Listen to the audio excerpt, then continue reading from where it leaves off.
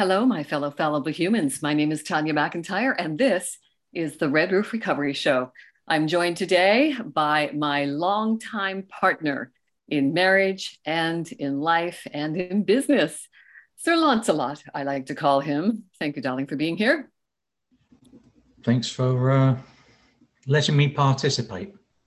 Well, you have shared my life and lived with me through my addictions for 20 plus years.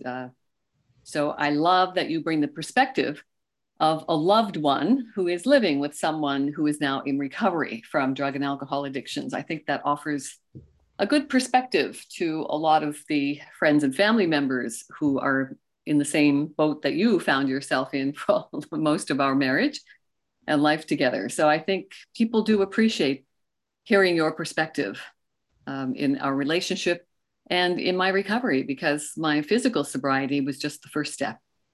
My emotional sobriety is an ongoing process, and you are thankfully part of that with me as well. So I am forever grateful for you hanging in there with me, sweetheart. Oh, as we've said before, that was my choice. The cost-benefit analysis always worked in your favor. So there you go. Yes. I think the cost-benefit analysis is good to use for any major decision that you're struggling with in life. As our byline says, it's not just for addictions, it's for life. This is true. Mm-hmm. So what's on the agenda for today, my darling? What are we talking about? Oh, I know. Of course, I get a lot of calls from people who want to inquire about our unique executively appointed residential recovery program that we run through our home here in beautiful Goderich, Ontario, which is called Canada's prettiest town. So we are on Lake Huron, a beautiful part of Ontario. And we run, like I said, it's an executively appointed residential program. It's quite unique. I don't think there's anything else like it, definitely not in the Ontario market that I'm aware of. And my idea, of course, around this was from a variety of factors. Of course, when COVID-19 hit, we both found ourselves in a position where we had to find a way to sustain ourselves through our retirement. And the only other thing I knew was recovery. And I think because I spent so long, I spent 8 years in 12-step programs, relapsing every year. And then when I found cognitive therapies through SMART, self-management and recovery training, that definitely was a game changer for me, because I managed for the first time in my recovery journey to sustain my recovery.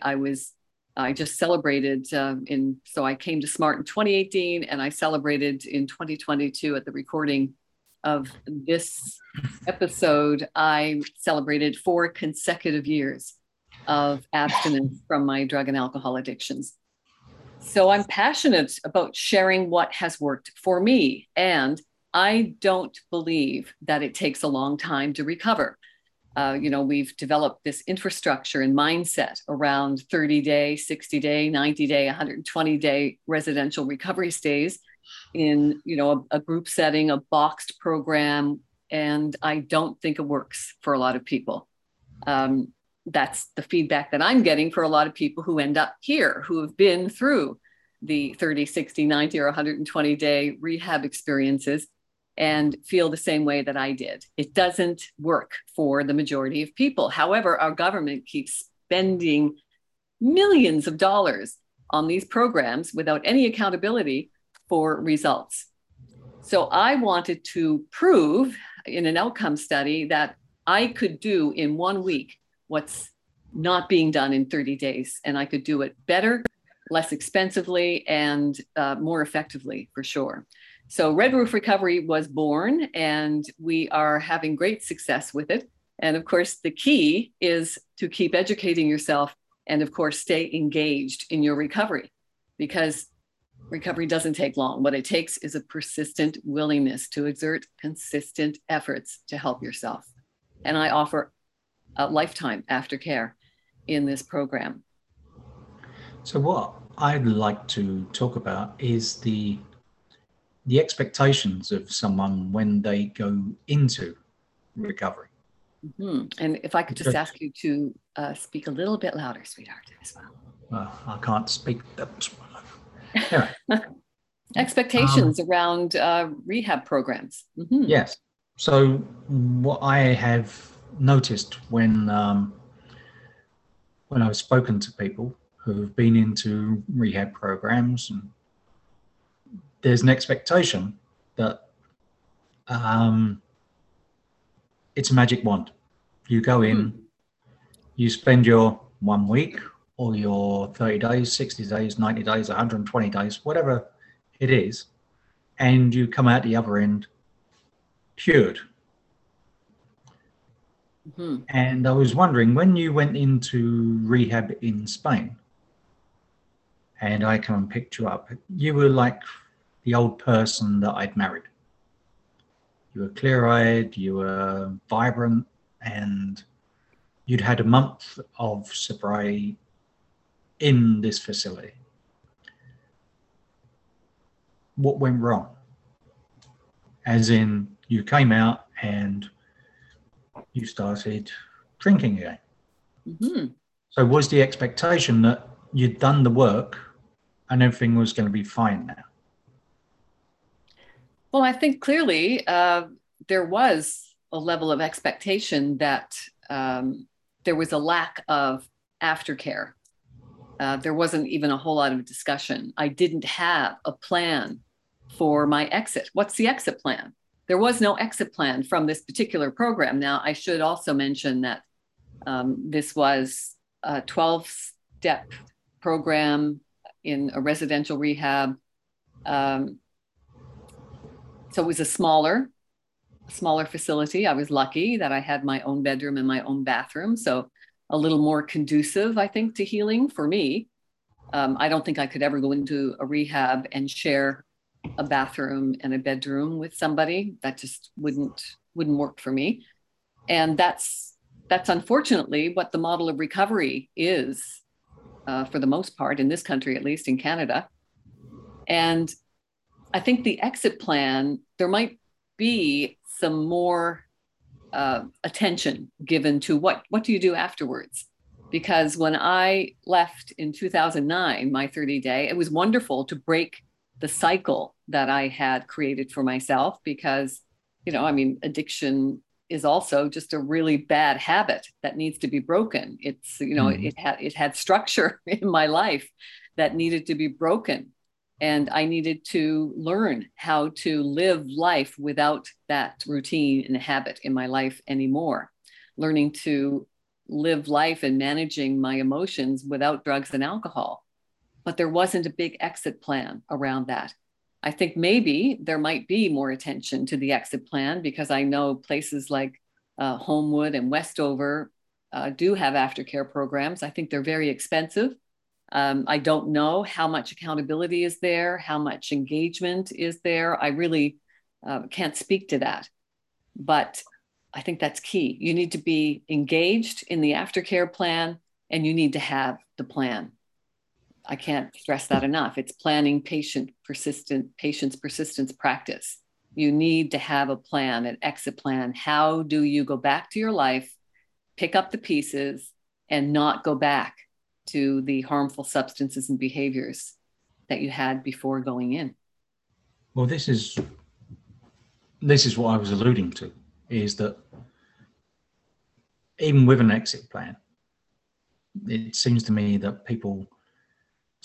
a certain amount of people have an expectation that if they go into, they realize that they've reached the point where their life is unmanageable anymore. They need to do something about it. And they make the decision to go to rehab, whether it's, a big facility, a small facility, it doesn't matter. And they go for this period of time and then they come out and go back to their lives and feel like everything should have changed. Everything's going to be good now. And everything can be good when you stay engaged in your recovery. Like I said, recovery doesn't take long. It takes a persistent willingness to exert consistent efforts to help yourself. And that has to be every day. Building our emotional muscles is like building our physical muscles. We would go to the gym or, go for a walk or ride a bike or whatever you're doing to work your muscles to build your strength and resilience physically. When you come out of recovery, you need to apply that same fervor to keep your emotions in shape. You need to exercise them and work them and strengthen them and build your resilience. And that takes a daily effort. Doesn't take a big daily effort. I tell people you can do it for 10 minutes a day, structured, planned, ideally at the same time every day, but it doesn't take long. It just takes a consistent effort to help yourself every day. And there are hundreds of tools to choose from. I can't stress that enough. People are coming up with these one-size-fits-all box programs. And you can't throw that at a bunch of people and hope it sticks to the majority. It just doesn't work because we're all different animals. We have different addictions. We have different metabolisms. We're going to respond differently to different tools. A lot of people, when I say cognitive therapy, a lot of people in 12 steps says, no, I can't get into that.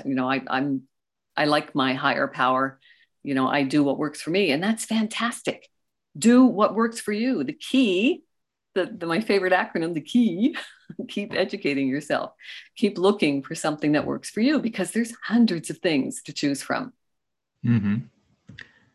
So another thing that I've noticed is that one of the things that pushes people's addiction along is circumstances and situations. Absolutely. Bad relationship, bad work environment, too much stress. And the expectation is after, you've made the decision to go into rehab, there's a lack of willingness to do what needs to be done outside decisions. If you're in a really bad relationship and that's fueling your anxiety and your stress, going back into that relationship, be it a friendship, a work, or a partnership, and expecting it to be different and you to be different, I think is somewhat wrong. Not many people. You know what? I still love 12-step programs. I think definitely 12-step programs are one of the best personal development programs on the planet. I love the slogans, take what you need and leave the rest.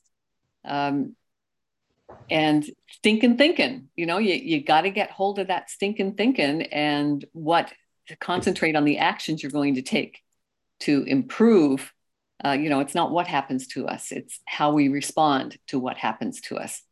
And I can't stress enough that you need a plan. You need an action plan. You need to set goals. You need to take the action steps every day to attain the goals. And that takes planning, patience, persistence, and practice. Mm-hmm. And again, I have seen that, let's just say that part of your daily life as a guy, or your weekly life, is going to the hockey game with your buddies, and you get drunk at the hockey games almost, and you come out of your rehab and you still go to the hockey games with your buddies who are getting drunk.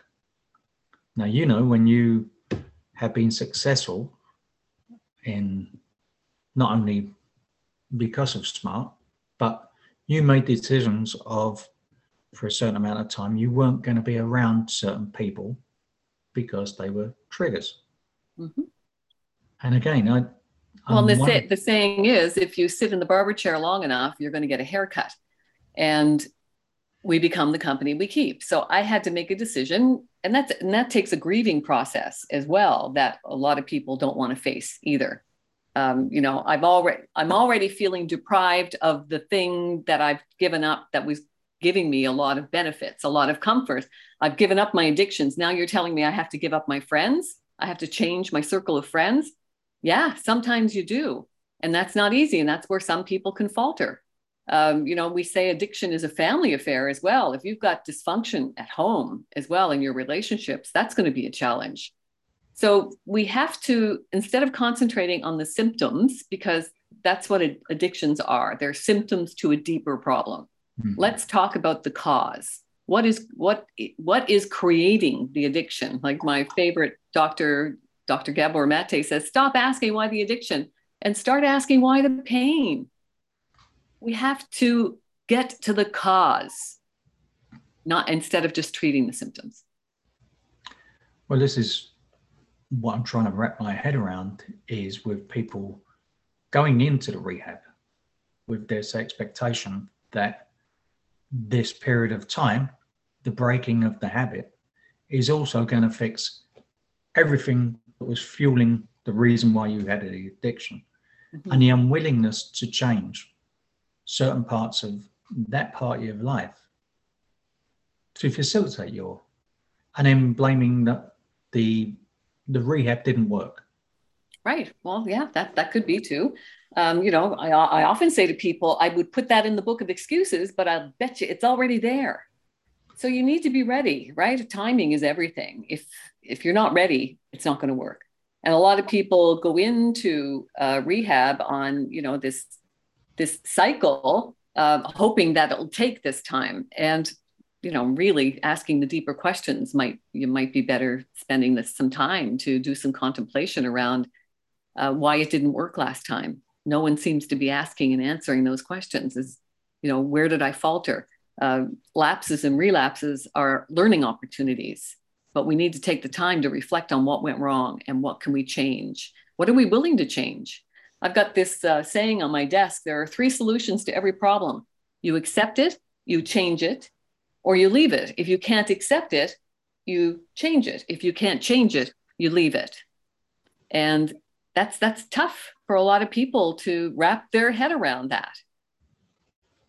If it means changing up friendships after giving up the addictions that were giving you a level of comfort and benefit, and now you have to change your friendships and lose that too.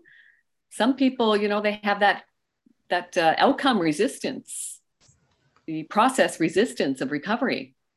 Melting that away is probably, I would say, one of the bigger steps for people, is melting away that resistance to recover. So let's talk about when you went to rehab in Spain, and you got to the point where you realized your life was unmanageable the way it was. You reached out, and Serenity House got in touch, and we decided that it would be best if you went. And you went for the month. And then as I say, I turned up to pick you up. You looked totally different from that month, from when you went in to when you come out. You looked totally different. You looked happy, fit, like you were enjoying life again. And then we come out. So what was your journey from that? What am I coming back to? That was one thing. So I was still mired in bureaucracy as well. And I didn't have an exit plan. So what do I do? How am I going to spend my time when I get out? That was the one thing. Who am I going to hang around with? I had a very select group of friends, and they were all dealing with their own issues around alcohol. So those were my only group of friends in a country where I didn't speak the language. And that was I was kind of set up for failure there, because I didn't have an exit plan. I didn't have a plan about how am I going to step back into this life facing the same problems of bureaucracy and a group of friends who also had way too much time on their hands and loved to hang out in bars and drink and play cards and darts and, just piss away life. What's my exit strategy? What am I going to do here? And I didn't have that. I think that's where I failed. Whereas when we came back to Canada and I was faltering in 12 steps for the next 8 years, I was learning each time from each lapse and relapse I had, and then going to funerals. That was the eye opener for me. watching my peers not return from their relapses in 12-step programs, it was like, holy shit, it's just going to be a matter of time before I don't return from one of mine. I'm kidding myself. I need to find another solution. And that's when I went out looking for another solution. And in 2018, there wasn't a whole lot to choose from. There was SMART, Self-Management and Recovery Training out of Mentor, Ohio, and Life Ring, which started in Florida and started its Canada growth, starting on the west coast of Canada. And I resonated with SMART for a couple of reasons. The Mentor, Ohio, resonated with me because mentorship has always been, you know, a relevant part of my life with my dad, who I call philosopher dad. He was a big fan of Stoicism. So I grew up on philosophies and mentorship. So I liked the idea that SMART was founded by doctors. It was based in cognitive therapy, and it was founded in Mentor, Ohio. So I chose SMART, and I started doing SMART meetings in my community. And that was the big life changer, game changer for me, is getting engaged in my recovery, creating a new group of friends who were on the same path, and just keep doing it, right? You find something that works, you keep doing it. You keep educating yourself. That's the key. Well, this is what I'm trying to, get to the bottom of, is that in Spain, you went to rehab and paid fair amount of money for that month, and Yes, did all it the was. work and came out, and it didn't stick. This And time, oftentimes the first time around won't stick. And then you're not getting the support of your family and friends, right? Because, oh my God, another failure. And then you have to carry that with you. And that can be an obstacle for seeking help because you feel like a failure. Oh, it didn't work. Why would I go back to something that didn't work the first time? Well, I mean, ask what's his name, the guy who invented the light bulb. Although, there's speculation around who really did that too. Thomas Edison. That seems to be a common thing that you hear about people. Well, Thomas Edison failed to make a light bulb for 10,000 tries, but he didn't quit. He just says he found 10,000 ways to not make a light bulb, and that's how you have to approach your recovery. You have to say, yes, I'm going in here with the intention that I'm going to succeed, but you also have to accept that you might falter and fail and trip and lapse. And what are you going to do? What's the plan? You need a plan. Have I mentioned you need a structured plan? Yeah, I have mentioned it once or twice. Mm-hmm. But as I say, I'm just a listener in this whole process. And a very good one, I might add. Thank you.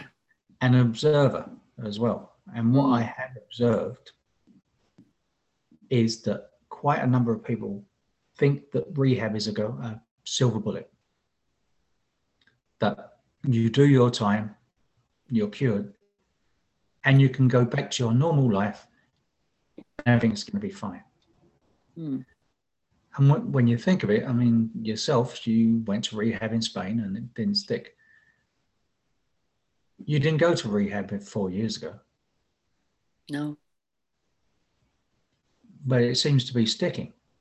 Because I have a persistent willingness to exert consistent efforts to help myself. I have a structured routine. I have a plan. I have tools that I use every day. Consistent. It's consistent. We get better when we systematically apply and reapply the tools that we find that work for us. Therein lies the key. You need to find the tools that work for you, and then you rinse and repeat, apply and reapply systematically. And then just by rote, you create this neuroplasticity of our brain. We're retraining our brain. We need to override those neural networks that are not serving us. So that negative default, we call it the ANTS, ANTS, automatic negative thoughts. We need to groove new neural networks, new pathways that are going to create the default of thinking is going to be positive and empowering instead of negative and harmful. So what you're saying is that rehab should be viewed as the lessons to teach you the tools for the rest of your life. An opportunity to learn what Oh. resonates with you and what doesn't. And, you know, a lot of rehabs, they have a boxed program, or maybe, you know, some rehabs say, you know, well, we've got this 12-step option, or we've got SMART, or we've got Life Ring, or whatever, right? But it's still a boxed program. And you need to find there's no such thing as one size fits all. You need to customize the recovery program for you, which is why I think my approach to recovery, saying, you know what, it doesn't take long. You know, we've adopted this infrastructure and this mindset around recovery that it takes a long time, and I don't think it does. It takes a commitment, it takes motivation, and it takes a structured routine. It's good to get out of the environment for a set time. And I think 1 week is enough. I've set it up for someone like me who didn't want to take a month away from life responsibilities and work responsibilities. You come here Friday after work, and we are knee to knee 12 hours a day until the following Friday. It's immersive, it's exhaustive, and it's effective because it's customized, it's personalized to the person, and we're all different. But you're still just giving the person the tools and where to find the tools and what options they've got. Absolutely. Mm-hmm. And if they think that any program is a magic bullet, if they don't take those tools and apply every day, then they're setting themselves up for failure. Right. Can you be cured from an addiction? I don't believe you can. I think it's a biological vulnerability that we're born with, and we can learn how to manage and learn how to regulate healthy dopamine levels. So we don't have to go to things like harmful substances and behaviors to get those dopamine levels, you know, that you just have, you know, that nice flow of life, so you can ride the waves of life without having harmful substances and behaviors. Yes, I know exactly. And that doesn't take long. It just takes a consistent effort. So are we ever cured? I used to believe I was cured. I would have a year of abstinence and think, oh yeah, I'm fine now. I can go out and have just, you know, a pill or two or a drink or two just to take the edge off. And that's never part of my life ever. And that took acceptance, unconditional acceptance of myself, of others, and of life. And how's that working for you? It's working great. And I have this little unconditional acceptance meme.